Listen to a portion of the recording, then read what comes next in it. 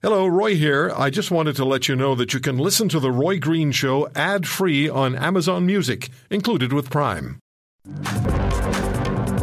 Now, our very good friend, Professor Sylvain Charlebois, director of the Agri-Foods Lab at Dalhousie University, was at that meeting that was called and chaired by François-Philippe Champagne, the federal minister of industry, with the grocery CEOs in attendance. Our good friend, Professor Charlebois, was there, and he spoke. He was the first to speak. And he joins us on The Roy Green Show. Sylvain, what was that like? Did it feel like, I don't know if you ever got called to the principal's office. I was there a lot. Did it feel like that?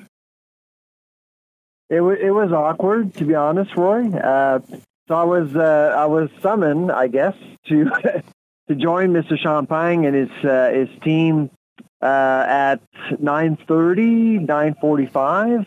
I was escorted from my hotel to his office, met him with his team. There were about 15 people in the room. Basically, I took the opportunity to tell him what I was going to say, prep him on what to expect, things like that. And then for the 11 o'clock meeting, and that's when the meeting occurred with the CEOs, we basically moved over, met with Deputy Prime Minister Freeland, and moved into the room where CEOs were waiting for us. And let me tell you, the atmosphere was very, very awkward. No one was talking to each other.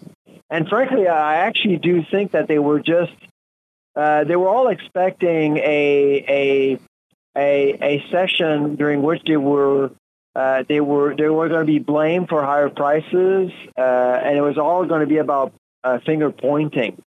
And so Minister Freeland spoke for a few minutes, then left, and then Mr. Champagne took over, and I think he really did a good job given the circumstances. And then I took over, and the first thing I explained to the group, while everyone was in the same room, the Big Five and the minister, was that we've always failed to see any evidence of profiteering, and explain for about 10 minutes why we felt strongly about that. And then you felt, everyone. You could feel that everyone in the room was just shifting gears and focusing more on solutions and instead of just blaming people.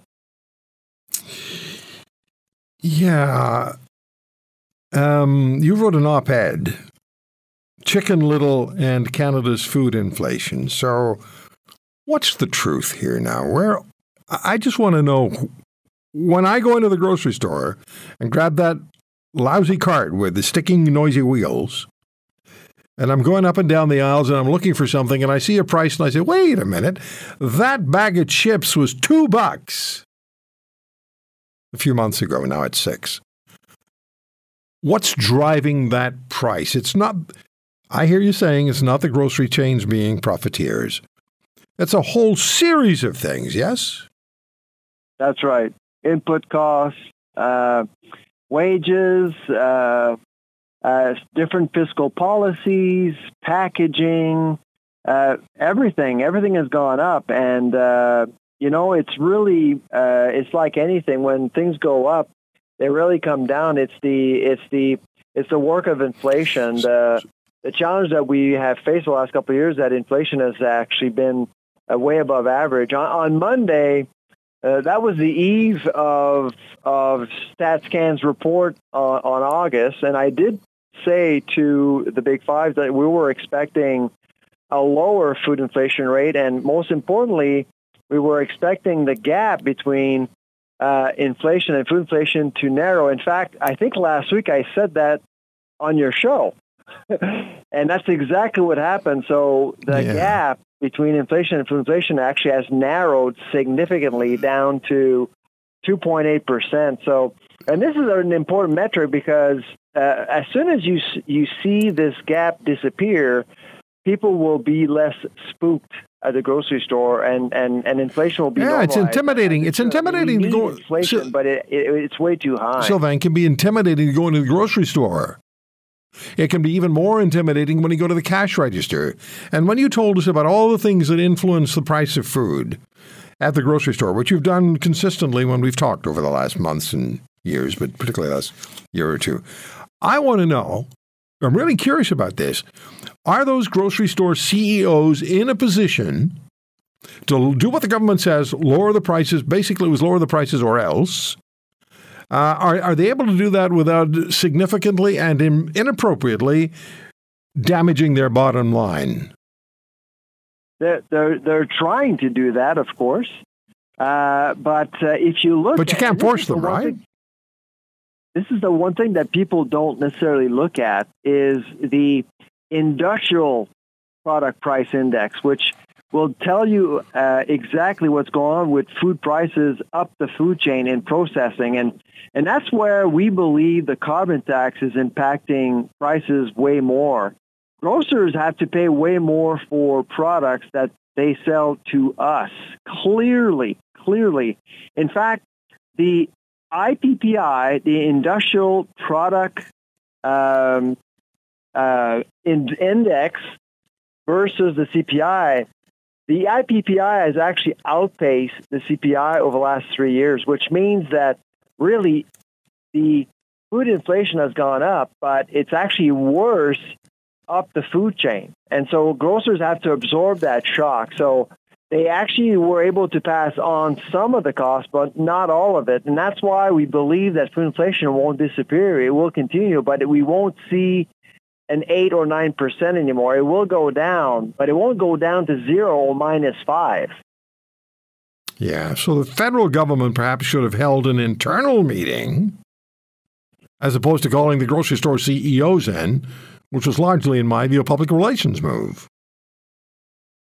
Oh, it was all about that. I think everyone in the room knew exactly why we were all in the same room. And first of all, I don't think that any minister has actually been able to have all 5 CEOs in the same room at the same time. This was a first. Mm-hmm. But we were all aware of what was going on. It was all about politics, of course.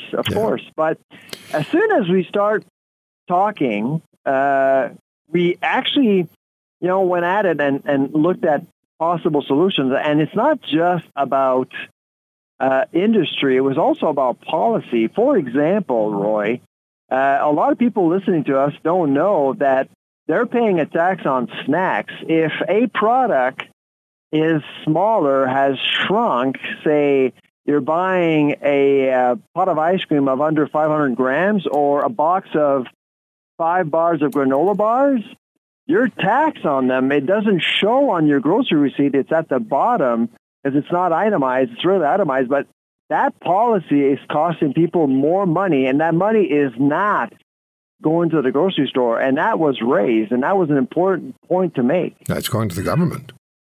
Yep. So again, they should have held an internal meeting about how they can help the consumer in the grocery store. Maybe they should have called the CEOs in as well.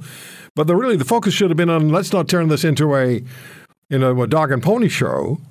Let's see what we can do to improve the situation. I always appreciate you. I really do appreciate you coming on the show. You always call it straight as it is. It's my pleasure. You're not, you call it as it is, Sylvain. That's so important for those of us who are wandering up and down the aisles. I have a lot of respect for Mr. Champagne because he actually read the room correctly. And also on Thursday, he did table a new bill, Bill C-56, and it was about reforming the Competition Bureau. Now, I don't think we're ready to blame CEOs for elevated food prices, but there is a price-fixing problem in the industry, and it needs to be fixed, and we need a more authoritative bureau, and that's what the bill is going to do. So, and Mr. Champagne did exactly that this week, and that was good news. Okay, we're talking about supply-side management, right? Supply-side management, Sylvain? Is that what we're talking about? That's correct. Yeah, okay. Absolutely. It's about oversight. It's about making sure that no one breaks the rules. We have a bread price fixing scandal. The investigation has been going on for 8 years, Roy. 8 years. It's still ongoing. It's unacceptable. If you want to hear more, subscribe to The Roy Green Show on Apple Podcasts, Google Podcasts, Spotify, Stitcher, or wherever you find your favorites. And if you like what you hear, leave us a review and tell a friend. I'm Roy Green. Have a great weekend.